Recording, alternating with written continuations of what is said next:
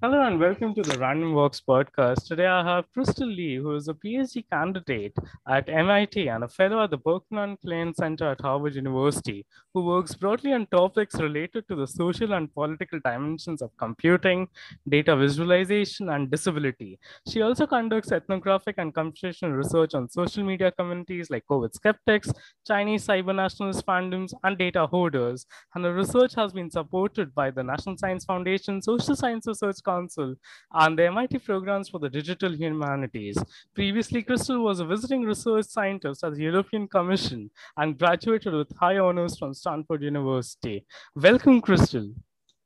Thank you so much for having me. It's really great to have you here. And you have had a really interesting journey in science for quite a while. And where did it all start for you? Was science something you always wanted to foray into as a child? Or was there something that sparked your curiosity and lo, you took this path? That's a really good question.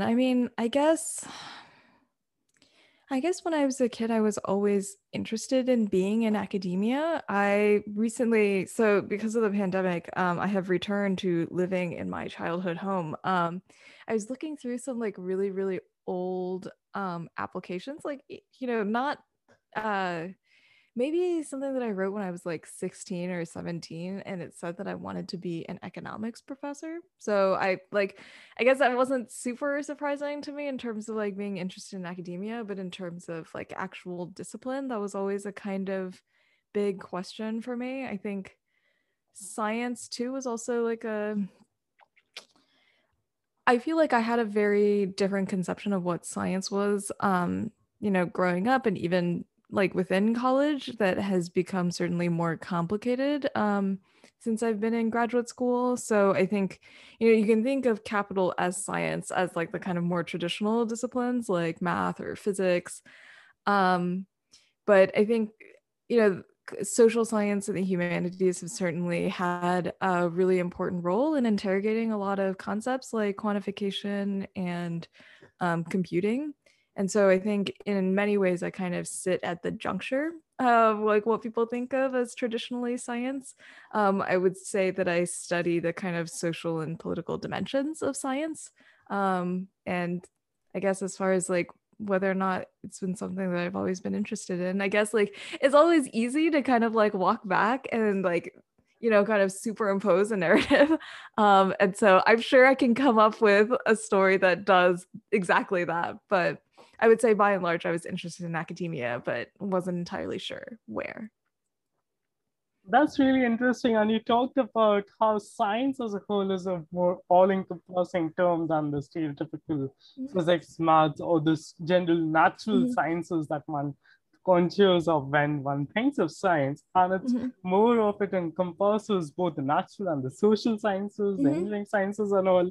And it ties back to the whole notion of scientists as a natural philosopher that dated back Mhm. to the medieval times when people like Newton and all, they were theologians first and physicists second and all. And Mhm. that's something really interesting. And you talked about how pouring into academia and more specifically talked about having wanted to be an economics professor in some of your application essays and all. So what happened and when did it happen that from economics you made the whole switch to the history of science, and how did that come about? Oh, so that is a story that I can tell pretty easily, I think, in terms of timeline. So I think when I was growing up, especially when I was in high school, I was really interested in high school debate. And I feel like most people I know, like people who are debaters, are interested in like foreign affairs of some kind. I think when I applied to college, I really wanted to work in international affairs kind of broadly speaking, so whether that meant for like the State Department or like as a journalist for a publication like the New York Times, like I feel like there are people who are interested in covering a lot of these kind of issues that have degrees in political science or economics. And I think I picked economics probably because it was like a little bit more sciencey. There was like some math involved, which is not to say that that's a good reason to do that. And so when I started college at Stanford, I think I was technically half political science and half MCS, which is like, I think they call it mathematical and computational science, which is like Stanford version of saying stats. So I guess like poli science stats is kind of like economics. Um, but anyways, while I was doing a lot of this work, I realized that like a lot of quantitative political science depends on um, how do I put it? It depends really heavily on being able to quantify a lot of demographics and a lot of the human experience. And as I was doing a lot of this work, you know, I think it was really fun, and doing stats is something that I really enjoy. But it made me realize that a lot of these categories are I mean, it to be like super extreme would be just to say that they're artificial. But I think they're constructed in ways that I think I hadn't fully interrogated.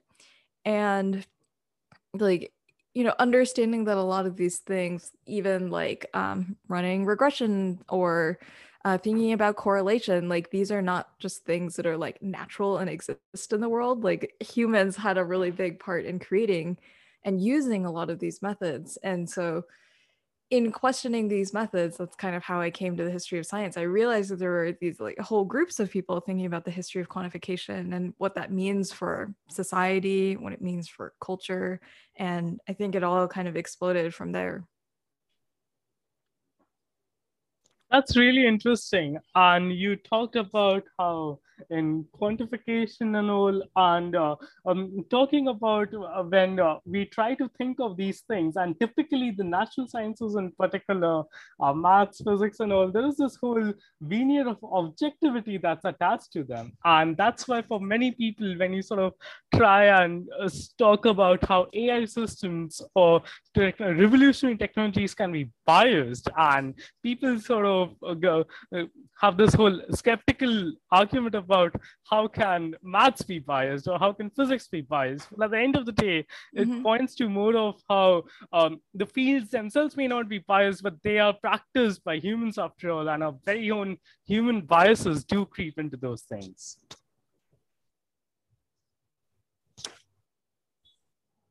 Mm-hmm.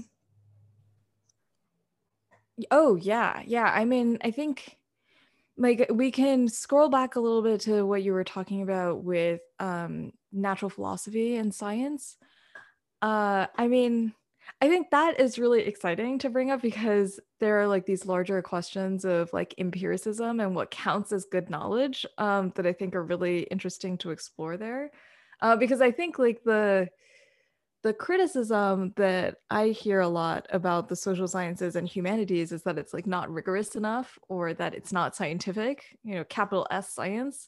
And I mean, I think that has a lot of different valences. Like either it means that like it's not reproducible or that you know, it's based on data that is collected in a subjective way. I mean, I think this is the case with ethnographic fieldwork. Um, I mean, I guess what I'm trying to say with all of this is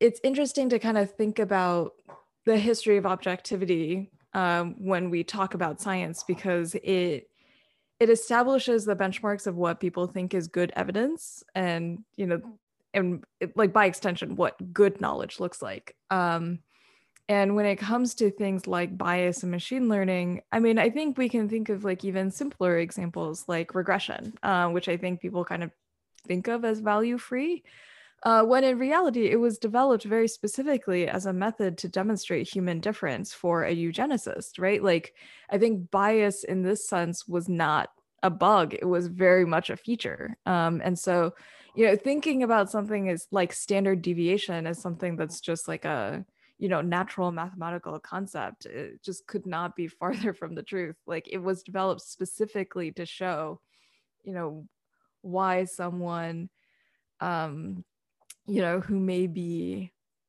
different in some way, usually with a disability, is, you know, somehow morally inferior or like worthy of punishment. So, I mean, I think these are all things that are important to keep in mind, like as we're doing things like running regressions. That's a really fascinating insight you gave. And as you talked about, a lot of the development has been intrinsically associated with biased activities as such. It's not something that developed post facto. And that was a really Mhm. startling, but a really insightful perspective that you shared and all.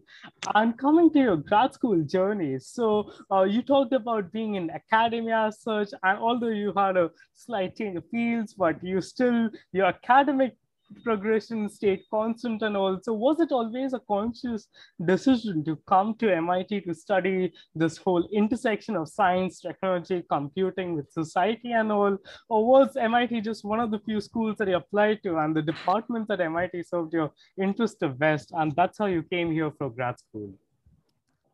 Yeah.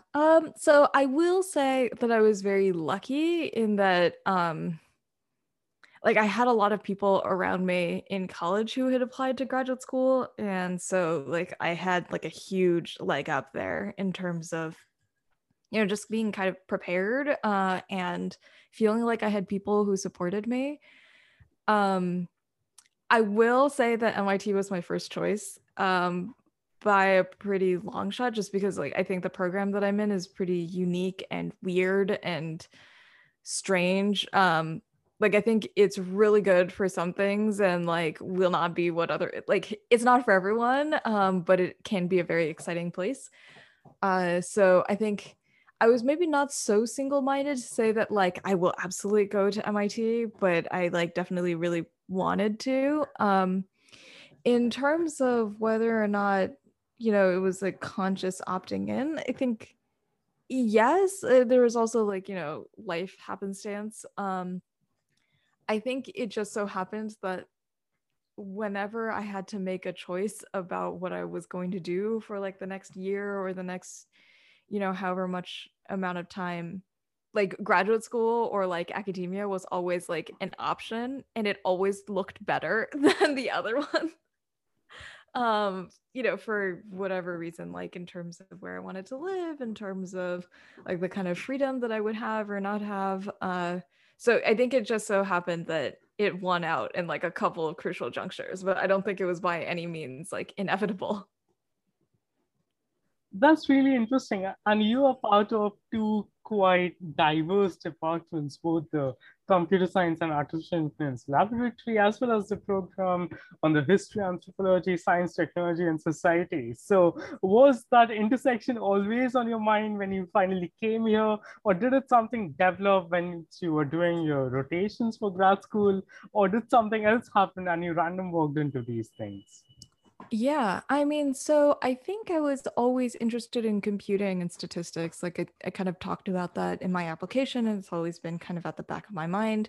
I will say that if I look back at my graduate school application, maybe this is helpful for someone out there. That the person that I said that I was and the person that I wanted to be in my graduate school application, like the statement of purpose, has like very little resemblance to the person that I am now. So like I think as far as like articulating a project that like looks exactly like you and feels exactly like you, people told me that it would change, and it did a lot. And I'm really grateful for that. So in no way was this pre-planned. Um, as far as like how I walked into it, I mean, I will say and like be super vulnerable here, that I was not very happy my first 2 years of graduate school. I had a really, really difficult time. In terms of like acclimating to the environment, feeling like I knew what I wanted to do. I think I was just like very unmoored, like emotionally and personally and professionally. And so I just did not have a good time. I didn't really know what I was working on, and I ended up having enough of like a hard time emotionally that I had a little bit of a mental break and just took medical leave for a year after my second year of graduate school. Uh, I think that was really helpful in a lot of different ways. I think it was certainly a really, really hard time, to try to like seek a lot of mental health help. in graduate school, both within a university system and outside of it. So, I mean, I think that was certainly like a huge reset for me in a lot of different ways.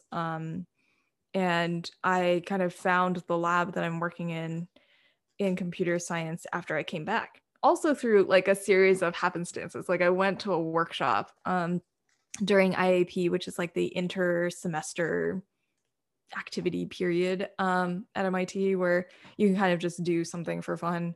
And people offer lots of like, week-long, day-long, month-long workshops. And so I went to one of these and then met someone, Alan Lundgaard, one of my collaborators, who is just really wonderful. And he was like, I really think the things that you're interested in are the things that I'm interested in. You should come to my lab. And then I kind of like weaseled my way in there and told them that I wasn't going to leave.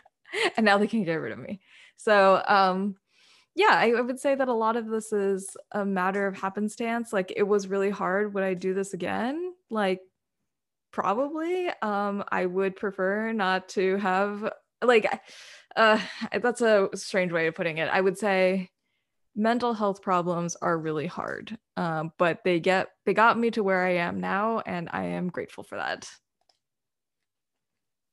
Those are some really great points. And you talked about having a very hard time initially in grad school and all, and also about feeling not good enough and all. So, how did you confront the ubiquitous imposter syndrome? And over the years, how have you sort of learned to cope with grad school, which can be a very high pressure cauldron, as elucidated by your experience? You talked about having with friends and all, and having some lucky breakthroughs and events that actually enabled you to come on the path, to traverse the path that you took till now. So, how did you confront the ubiquitous imposter syndrome, as well as how have you sustained yourself throughout these graduate school, apart from the wonderful friends and mentors that you talked about? I don't know that anybody stops feeling like an imposter in academia.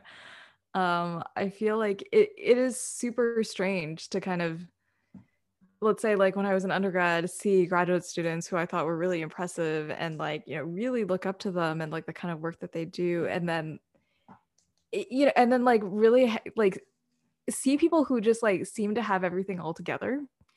And then you're just like, wow, someday I too can be like that. And then you become friends with them. And then like, at some point, like I became, I would say, peers with a lot of the people that I really looked up to as graduate students. And it like just came to pass like, oh, it seems like they're not past their imposter syndrome either, even though like they totally have things together. And then, as I've kind of like progressed through graduate school, you go from like senior undergrad students to like early graduate students to people who pass their quals to people who like finish their PhDs, who have postdocs, who are like assistant professors. I feel like at this point I have friends like kind of all across this spread, and God, the rat race never ends.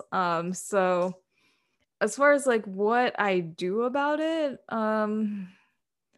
gosh, I don't know, go to a lot of therapy, try to do things that are not related to academia.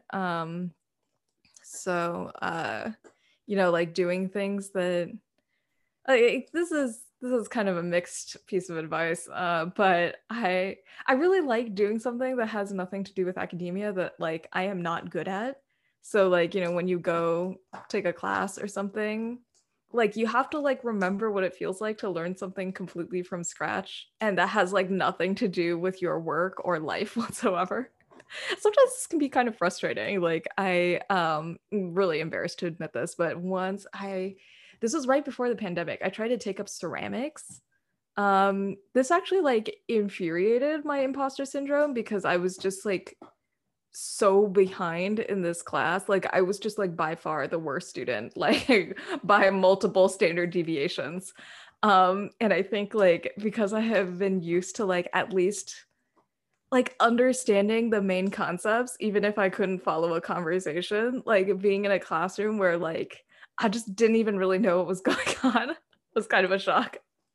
But I would say that was like overall really helpful, because it just reminds me that, like there are things outside of life, and I might be an imposter in one, but like, you know, there are still like lots of other things to do in this world. And I don't know, I feel like that can be a good way to kind of break out of the system. But other than that, I don't know. I don't know that it goes away.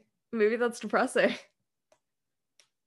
Those are some really prescient insights. And as you talked about, the feeling of not good enough is an infectious one in academia, and it never really goes away, no matter at what level you are. And imposter syndrome is there to stay with you. And it's important to, as you talked about, sort of deal with it in numerous ways and all.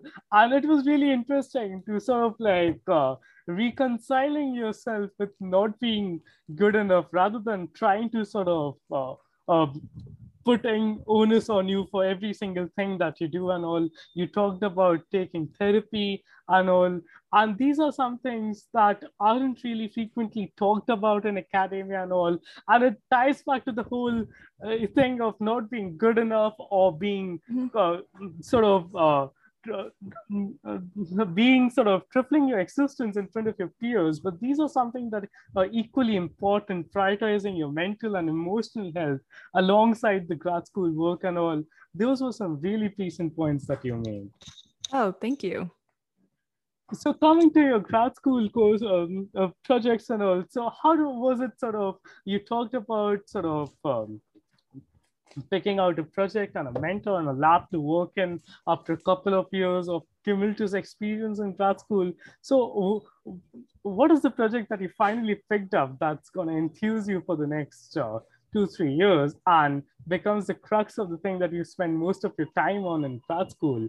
And what is it you're working on currently?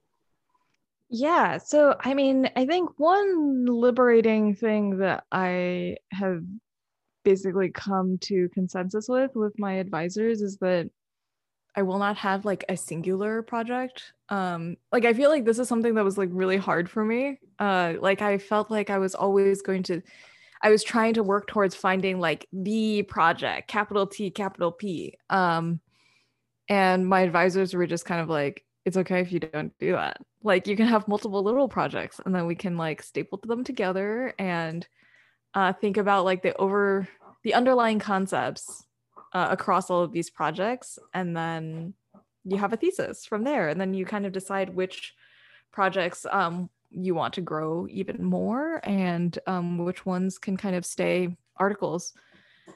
So as far as like a kind of broader project, I mean, I think as we've kind of discussed, like I'm fundamentally interested in uh, the reasons why people believe what they do and how they use science or scientific reasoning to achieve that.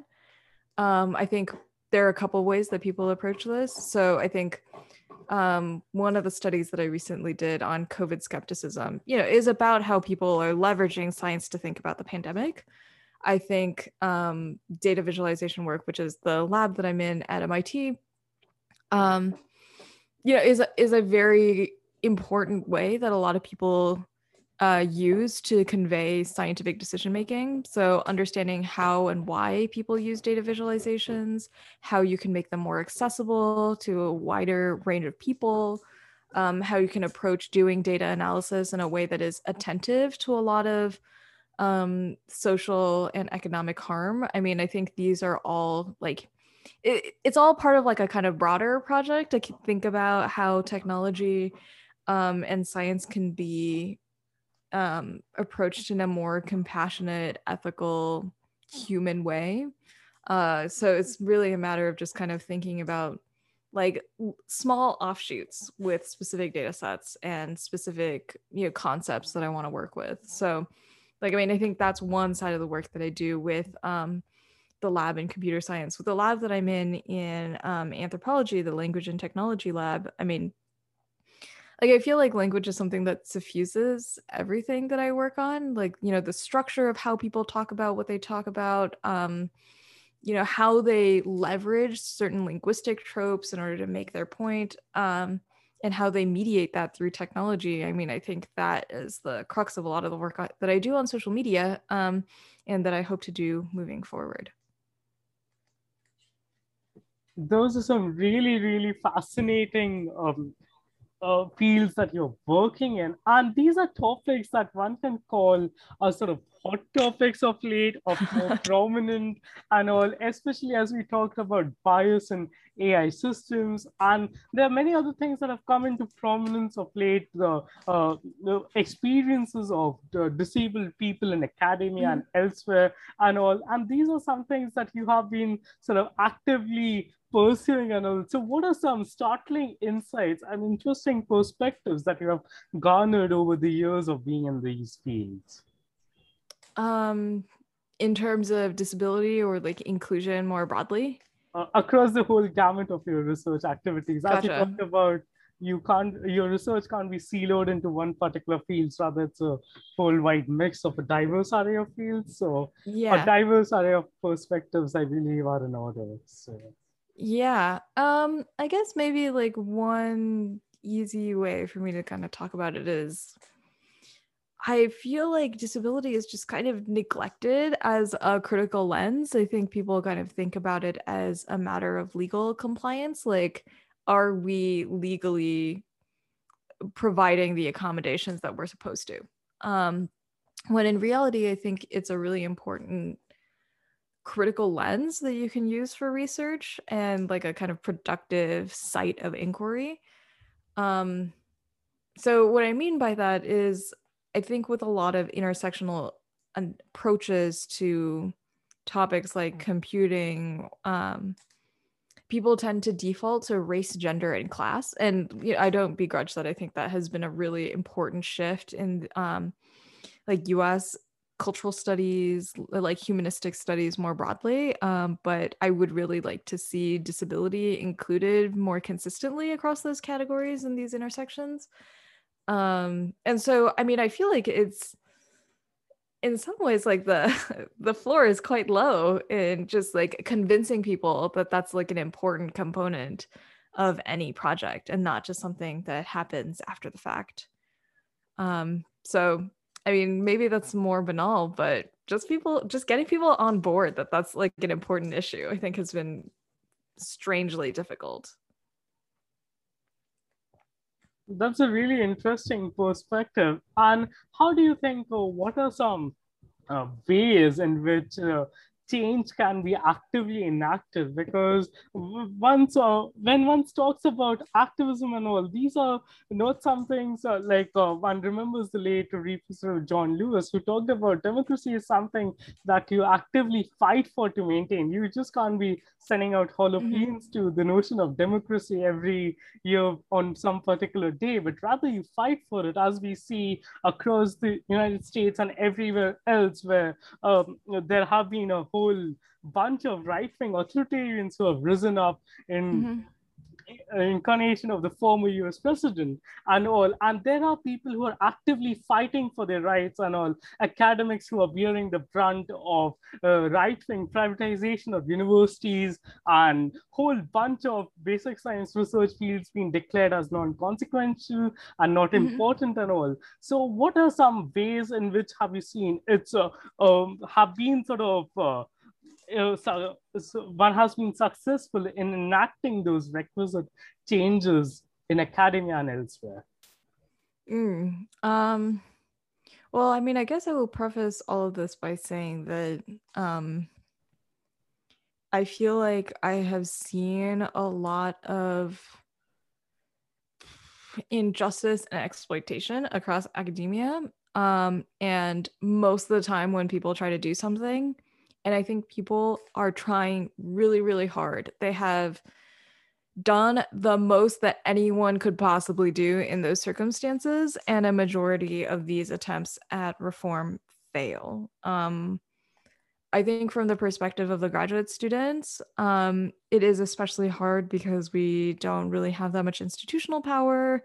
University administrators can just wait for us to graduate. Like, there are just a lot of different power imbalances that, like, no matter how much work you put in, feel and are impossible to surmount.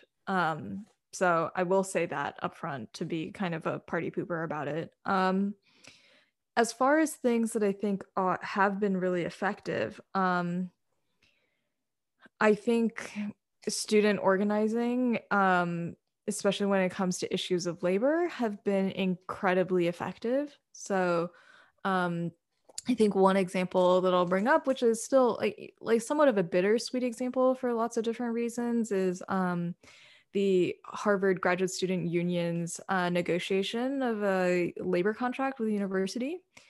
That I think this was now 2 years ago, but it, the negotiations came to a standstill, and then at a certain point there was a strike. Ultimately, I think the strike was successful, and they got a lot of really important components within their labor contract. But I think it's disappointing that one thing that I think should be like almost unquestionable as far as like workplace protections go, like the one thing that Harvard did not budge on, for example, was protection from sexual harassment. And that was like the biggest ticket item, but that was the one that fell through. Um, Anyways, sorry, I probably should have given a little bit more context for it, but suffice it to say, there were a lot of things that I think made graduate student life very difficult at a really, really wealthy university like Harvard. And the only thing that I think was really effective for student advocacy was to organize in a union. That's a pertinent but a poignant point that you made. A lot of these roadblocks are huge institutional and organizational roadblocks that are impossible for an individual or a group of individuals to overcome and all. And these are some things that actively require people acknowledging the elephant in the room rather than trying to sort of solve it without acknowledging the existence of the whole elephant in the room. And that's a really pertinent but a poignant point that you brought up. Thank you. Coming to this, your own experience, you talked about you have been sort of, you had a tumultuous grad school experience and all, and there have been issues like gender disparity, bias, and discrimination against underrepresented groups that have plagued academia for long. So were you on the receiving end at any point of time, either on basis of your gender or your ethnicity or for anything else for that regard? And how did you confront it? And did you have to tackle it any point of time on behalf of any mentee of yours? Yeah. I mean, I think the kind of insidious thing about a lot of this stuff is that, in the moment, like I think I might be able to kind of identify it as discrimination in some shape or form, but like you just kind of become shocked that like this happened. And I mean it's strange because I think sometimes when you point it out as such, like people are the person perpetrating that discrimination will be the first to say like, oh well, don't make this about race or don't make this about gender, like this is not what this is about, like you're just not good enough, for example. So I mean, I guess the answer to the question, was I on the receiving end, is yes. In terms of how I confronted it, like I think a lot of times it's just, I'm just shocked that like, it just still happens to the extent that it does. I remember during one of my first academic conference presentations, there was like a very senior male faculty member who like, I mean, I think this is like just so much of a trope at this point. It's just like not interesting as a story, where like they stand up, they like talk for a really long time, they ask leading questions, they like tell you very publicly that your research is bad. I think there are like a number of things that I could have said about that moment. And I think in retrospect, very clearly, it was, an abuse of power. And I think a question of, taking advantage of the fact that I was very junior. I was like, didn't know what I was doing. This is like my first conference presentation. And in the moment, I think I was just kind of shocked. And like when he was talking about these things and like wanted me to answer the questions, I honestly like didn't think too much about the fact that he was like attacking me. This is like something that my friends told me like after the fact. I just like tried to kind of answer the questions and do what I needed to do to get off of the stage. It was just like adrenaline. But ended up talking to one of my professors after the fact who was like incensed that this happened. And I have seen him do like this move like a couple of different times where he'll get a comment or a question that is like very thinly veiled, not constructive, not asked in good faith, runs on for a really long time. And he will say, "Thank you for your feedback," and then move immediately to the next person, which is like the coldest and most impressive thing I have ever seen. Um, just to like simply acknowledge and then move on. Not have that person take up any space in your head. Easier said than done. But I think like, being able to just kind of do that instead of like harping on yourself to like find the most clever comeback, I think it's great. I think it's like all purpose as far as ways of confronting it goes. I think as far as like doing that for as a TA or like a research supervisor, I mean, I think the best that I can do, and maybe some of my students will prove me wrong, is to, I don't know, listen to what they have to say, take them seriously when they tell you that something bad is going on. I think there are like two ways that I could approach it, like either through official channels and through like just more informal professional support. I think like recognizing the limitations of official channels is one thing. I think learning how to make them work for you in a university environment is another. And I think the only way that I can do that in a supportive way is to ask the student what they want and give them the options that I know that exist and just try to support them for whatever it is that's happening, because the world is a cruel and terrible place, and just being with someone else who can listen, I think might be just like one of the major things that I can offer. Absolutely. Those are some truly fascinating and fantastic points that you made in the last few minutes and all. And you emphasized on sort of moving on from those sorts of people and not allowing them to take space up in your head and all. That was a really important piece of advice and all. And coming to your work, a very important aspect of your work is on data visualizations. And data visualizations have become pretty common and have taken on a wholly different meaning in the last year and a half with the COVID-19 pandemic raging around the world. Every day, newspapers, magazines, and social media is replete with data charts and graphs showcasing some statistic or the other. And you yourself spearheaded a really terrific paper that talked about how data visualizations were both used and misused by both skeptics and proponents alike to buttress their points and all. So could you just talk a little about that? Sure. So I guess the crux of the study was about how, as you mentioned, like people use data visualizations online to talk about the pandemic. I mean, I think in a lot of ways, the study was exciting because it fused a lot of different methods that I've been interested in a while. So, like computational social science with the social media data, especially from Twitter, and more qualitative analysis by being in a lot of Facebook groups, reading a lot of forum posts, that sort of thing. I feel like in some ways, like, I can certainly talk about the results of the study, but what's more interesting to me in some sense is like not just the topic of the study itself, but like the way that like the work that I did with this huge team kind of materialized within the context of the pandemic. So, I mean, like the study was started and like we started it and ended it during a pandemic. To this day, I've not met in person many of the people that I worked with.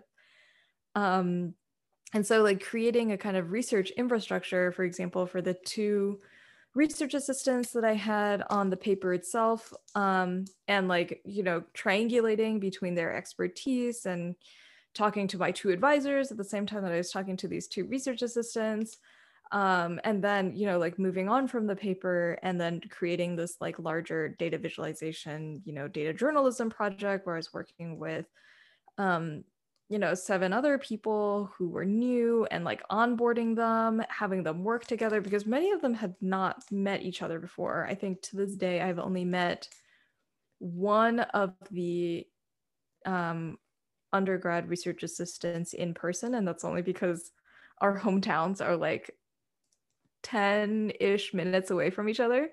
So we've seen each other then. But I mean, just like getting a lot of people who don't know each other and like who are not on the same page in terms of like the things that they study on the same page to like execute a project, like that to me has been enormously rewarding and maybe the most exciting thing about the project writ large. Just because, I mean, transitioning to an online work environment, I think has been hard for everyone. And I think I'm very lucky that it has been an overwhelmingly positive experience when it comes to working on this project.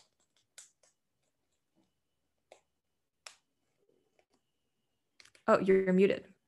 But yeah, so absolutely, that's a really interesting perspective. And coming to the results of the study that you conducted, you all had some really terrific insights and all. And how do you, and could you just sort of elucidate a bit on that aspect too? Oh, in terms of like the major findings, you mean? Yes. Yeah, I mean, so I need to be careful about how I talk about it because I feel like things can be a little bit, things can lack nuance like when I regurgitate them. But basically what I would say is that the main finding from the paper is that just harping on like looking at the data, just harping on like the objectivity of science, the objectivity of data analysis, the objectivity of data visualizations as a kind of unqualified good is not as effective or not as important as I once thought that they were. And I think the reason for that is like concepts like objectivity and truth are like very, very socially contested. And in some ways, people live within different epistemological frameworks because of it. And so, you know, on the one hand, you have people who are like, look at the data. You know, obviously, COVID is very serious. We need to be taking all sorts of different precautions because it has been so terrible.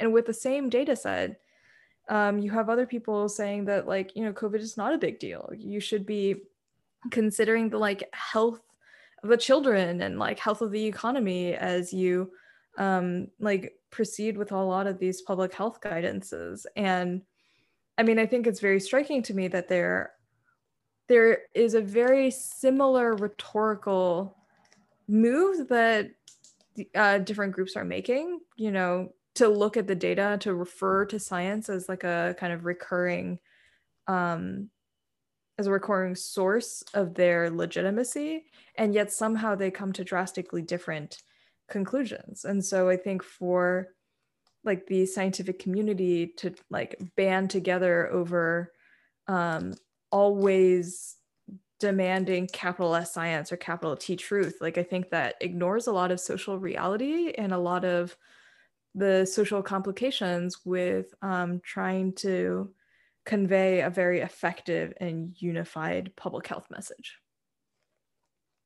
Absolutely, and it ties into the whole conversation we earlier had about how natural and social sciences are intricately connected and all, and the way they have moved apart, and this whole veneer of objectivity doesn't really do justice to these things, because as you figure out, data visualization, creating data graphics and all might be hardcore science things, but they can be misused by people dime a dozen and to disastrous consequences, as we saw when the previous presidents refusal to believe in the science and sort of use these sort of aberrations and all to sort of buttress his messaging, led to some disastrous consequences. And also we have unfortunately seen some sort of scientists also misuse their standings or their awards to sort of portray a different a different message of sorts than the one that's consensually agreed on.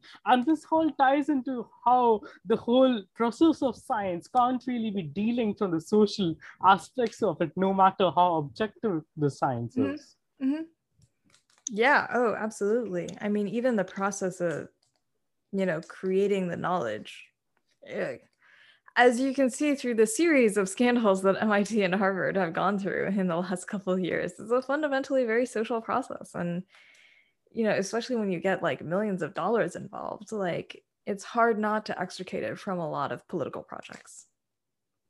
Absolutely, and these are things that don't really have easy solutions to them and all. But in your perspective, with your experience and the skin in the game that you have, how do you think that one can make a more equitable and just a society of sorts where these things can be sort of incorporated, the social aspects of the science and the natural sciences be tied together rather than way these are treated as mutually exclusive entities and all? How do you think we can course correct of sorts? Because these things have led to disastrous consequences, and to prevent these sort of things from happening again, a course correction is required. So how do you think one can, as a society and as an individual, make those sort of course corrections?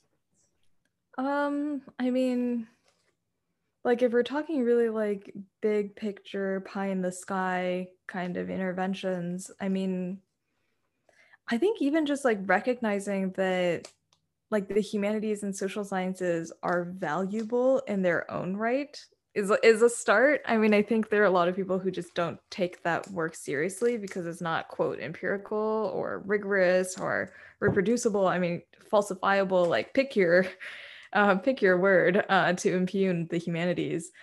So, I mean, I think recognizing that this kind of knowledge is valuable and valid is one. And then, as an extension of that, realizing that it does not simply need to be in service of science and technology is another, that it can be valuable in and of itself as an approach, and as an area of study. So I would say like first and foremost, it's about valuing lots of different ways of knowing. And I don't think that's just like limited to the this divide between like the humanities and social sciences, or the humanities and social sciences and science and engineering, but also just like indigenous ways of knowing, ways of knowing that are not limited to academia. So I guess valuing these different perspectives and seeing them as like valid, I think is really important. I think as far as like making these other kind of course corrections, I guess, I mean, I think one thing that has been really interesting to see in the last couple of years is the success, I guess, of mass mobilization and like community organizing. I think academics bring a lot of expertise and have a lot of social capital as far as that goes. And so really lending that social capital and that expertise to community movements is something that I really aspire to do in my own work, and that I think other people can too. So I would say that that's maybe like two of my like big picture aspirations, but there's expectation and then there's reality. So I'll let you know how that goes.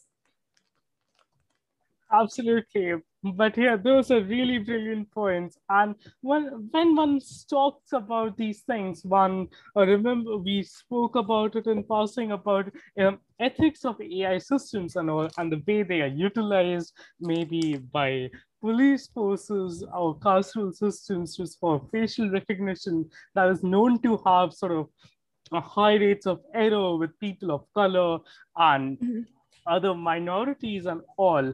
And having a social perspective of the work that we are doing as scientists is really important and all when we do such stuff. So how do you see this whole thing developing over the coming few years? Do you see regulatory the regulatory body stepping in as an essential mechanism to curbing these widespread usage of these systems. They are pretty much infectious now, from airports to sort of traffic stops. They are being used everywhere. And then there have been wholly other different sets of spyware that governments have been using of late. Recently, the Pegasus spyware that was created by an Israeli group was in the news, and India was one of the countries where the government was found using it by dime a dozen against journalists and opposition activists and all. So how do you see these sort of things shaping up, and what and how do you see these sort of things shaping up, and how do you think we can curb the widespread usage of these heavily biased systems which have devastating consequences? Yeah, I mean, I think certainly regulatory mechanisms are an important component of this. I think, unless governments around the world kind of step in and frankly step up to kind of think about very seriously regulating a lot of these things, it can be very difficult to stem the spread. So, for example, the city that I live in Massachusetts, Somerville has been very effective and one of the first cities in the US to ban the use of facial recognition by the government. So, any city official cannot be using facial recognition to be making decisions within the government. I think that, for example, is a very, very important step. And I think this has been mirrored in other cities like Berkeley and Oakland. But I also recognize that it can be sometimes almost insurmountable to get these kinds of legislation passed. I think there are certainly really good examples where like the EU and the GDPR have been like very successful. I think it is certainly a first step, especially when they're talking about like like data protections and like the right to be forgotten. I think these are really important concepts that they've really been able to give legal teeth in a way that the US hasn't been able to. That being said, like I think I'm trying to think about how I want to say this because I have very complicated feelings about it. Like on the one hand, I think regulation is very necessary, especially if you're thinking about a company like Facebook or Google. I think in many ways, they have become like search engines and specifically have become like public utilities and should be regulated as such rather than as platforms. I think you can see kind of similar issues with like big tech like Uber and Lyft in terms of like labor issues and violations. What am I trying to say here? For one, they should absolutely be regulated. And I think that is an important component to making a more just technological future. Is it enough? No. And I think part of that is a lot of these tech companies have taken up a lot more space than the field in which they have been regulated, and being able to kind of account for those isn't just a straightforwardly legislative issue, but a larger social one. And that is a harder problem to tackle that is way above my pay grade. Those are some great points, and truly great points you made. And these are some things that one has to actively contemplate at a point of time when these revolutionary technologies have the potential to impact the humanity as a whole in more ways than one and all. And you talked about a while earlier about how due to the COVID-19 pandemic and the work you have been able to meet any of your collaborators barring one and all over the last year or so. How else has the pandemic affected your work? You talked about coming back to your childhood home and been working there since the pandemic began and all. Are there any changes that you'd like to retain in the post-pandemic world of sorts? And is there something that you're looking to get back to as soon as you can? In terms of things that I've really liked, I would say that I've been very lucky and that people have generally been very understanding and flexible. I would definitely like to see that continue. Um, I feel like people take, I'm feeling unwell or um, I just cannot be like physically, like emotionally present in this meeting or I'm feeling very overwhelmed. I feel like people take these things more seriously and are very willing to give people um like some breathing room for that kind of thing, which I think has been very, very wonderful, like especially when it comes to like teaching students. So yeah, definitely would like to see that kind of kindness continue. I know that that's not the case across the board, but I feel like people have been more attentive to it. I think other things that I'd like to see continue. I like I love that people send calendar invites like very promptly when there's like I feel like there's a kind of cycle now to like making an appointment over email and then immediately sending calendar invite and then like very clearly circumscribing the time uh so that like everyone is off the Zoom at the same time and on the Zoom at the same time.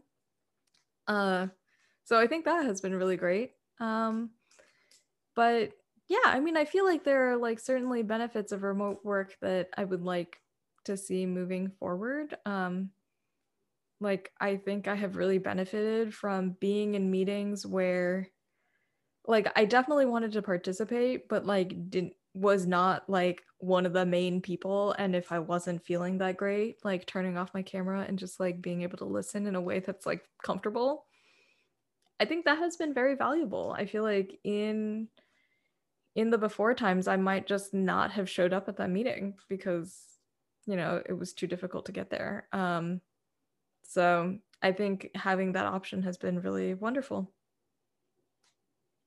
Absolutely. Like in pandemic times, virtual conferences have become the norm. And in a ways, they have been sort of a boon for people from the so-called third world countries or developing countries, because for them, even garnering visas for these conferences, which Mm-hmm. were typically in North America or Western Europe, was a formidable challenge. And some countries were outright banned. And the online system sort of allowed people across the world to attend these things and sort of intermingle and all whatever one can with the constraints of a virtual Mm-hmm. environment, but at least they could do that.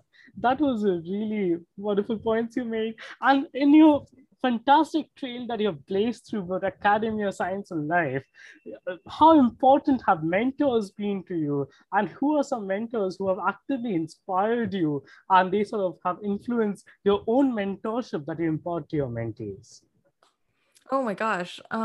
Yeah, I feel like mentorship has been so important for me. I mean, of course, I have to mention my two advisors who have like really just buoyed me through graduate school. So in anthropology, my advisor is Graham Jones, who like has far and away been like the most supportive advisor, like, from day one. I think he's been really formative in not only help me think in ways that I never thought were possible, but also just teaching me how to be a good advisor and how to support students. I think, the first time I TA'd for him was the first time that I'd ever seen him lecture.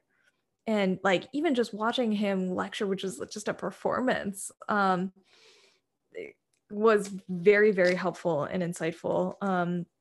And like the way that he's kind and pays attention to people's needs in all sorts of different ways. Like I feel like I've learned and benefited a lot from Graham. I think so, like I can say things that are very similar about Arvind, my computer science advisor.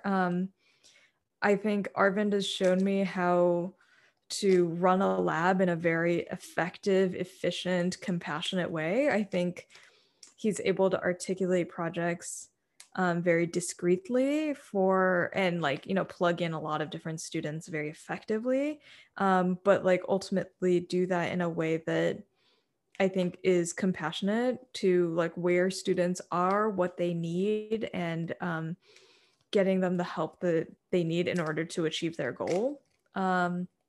So, I mean, I think in terms of just like models for how to be good advisors, how to support students, how to like be a good researcher and ultimately be a good human being, like both Graham Jones and Arvind Satyanarayan have been really, really formative for me as mentors. I think elsewhere, people who I've like really looked up to and benefited from their wisdom, I would say maybe Kathy Pham. She is a former fellow at Berkman, and currently part of the U.S. Digital Service.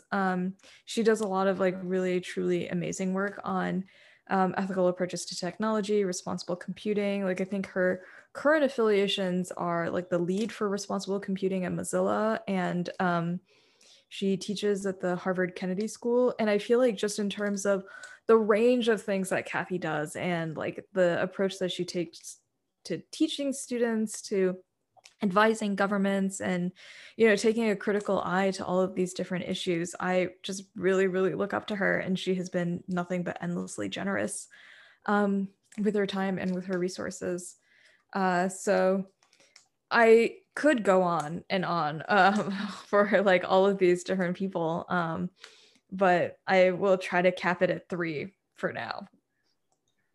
Those are some really inspirational mentors and some really inspirational stories that you talked about and all. And what is something that you do apart? Academia can be a grueling place, as you laid out before, and all. So what is something that you do to sort of distract yourself? You talked about your fledgling interest in ceramics and all. What are some other things that you engage in to sort of um, uh, steam out the stress that academia sort of induces and all?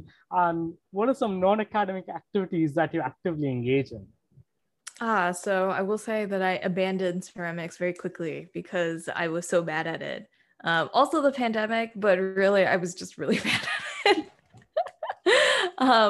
Yeah, as far as like other things that I've done, I guess like in the last year, I have been really into sewing. This is really more like a last month kind of thing. I guess it's kind of fun to construct and make a thing that I can then use that's like not a piece of paper. Like I can wear these things outdoors. Um, I also have a dog. I really like walking my dog. Um, I feel like she has been a crucial component of my and my partner's grad school experience. I think at the end of this, I mean, she should have an honorary doctorate after my partner got his. So at this point, after I finish, I hope she will have two. Um, and yeah, I guess other non-academic things I do. I like to cook a lot. I feel like that has been kind of on a standstill since the pandemic, just because I just want to eat. But yeah, I think like cultivating lots of outside of academia things that are not predicated on comparison, I guess. It can be really helpful. I don't know. I have a lot of other kind of like pre-pandemic interests, but like I don't know when the next time is that I'll go like salsa dancing in a group of like lots of different people and like, in close proximity with strangers, but hopefully soon. Those are some really interesting activities and endeavors you have been part of. And this has been a really fascinating conversation with you on your terrific journey through science and life, replete with your recent insights on myriad topics which are really in prominence these days. And this has been a really terrific conversation overall. And finally, as a Random Walks podcast tradition, which 3 people would you like to come and divulge their own experience in a random walk? Um, hmm. Yeah, I'm trying to think like who I can put up for this. I guess because you're interested in a lot of like bias in AI and machine learning issues, I would definitely nominate Harini Suresh, who is also in the visualization group. I think someone similar could be Jonathan Zong, also in this group, and thinks a lot about the really interesting juncture between um, designing interfaces and consent. Who is a third person? I think one person who may be really interesting to talk to about like the social valences of science is Elena Sobrino. She is an anthropologist who works on basically the science of disaster, like the anthropology and science of disaster and humanitarian crisis. So she works on God, I hope that she doesn't kill me when she hears me like butcher the description of her work. But she works a lot on water and environmental justice. And I think that can be an interesting perspective to bring on a lot of the kind of scientific work that people might be doing in like environmental science or like the infrastructure of cities. So those are the three people I would nominate. Those are some absolutely fantastic nominations. And thank you for coming and indulging us in a very fascinating random walk. Yeah, great. Thank you so much.